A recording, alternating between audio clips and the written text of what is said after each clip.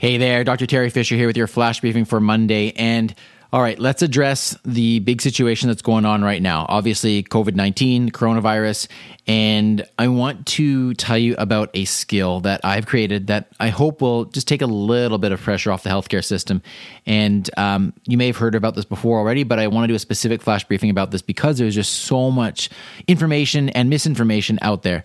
And so what I've done is I've created a new skill. It's called Coronavirus Doc, and you enable it the typical way. And when you go into that, you can get some information. You can get some general information. You can get some symptom information. You can get some transmission. You can get some prevention information.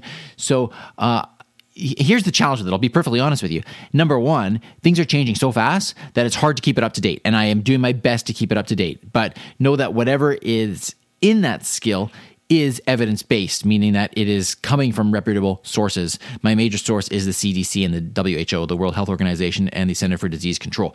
But I am updating it as necessary. And the second thing I need to tell you is obviously, I have to give a disclaimer. It is not a substitution for professional medical advice. It is some general information. And if it does help you in some way, that's fantastic. But if you do have any specific questions, obviously you can't base your care off of that skill. We're not quite there with this technology yet. So check out with your doctor if you need to. All right. I hope you're doing well. Take good care of yourselves. Practice all the good safety precautions. And if you want a little bit of information, check out Coronavirus Doc. Okay, thanks very much.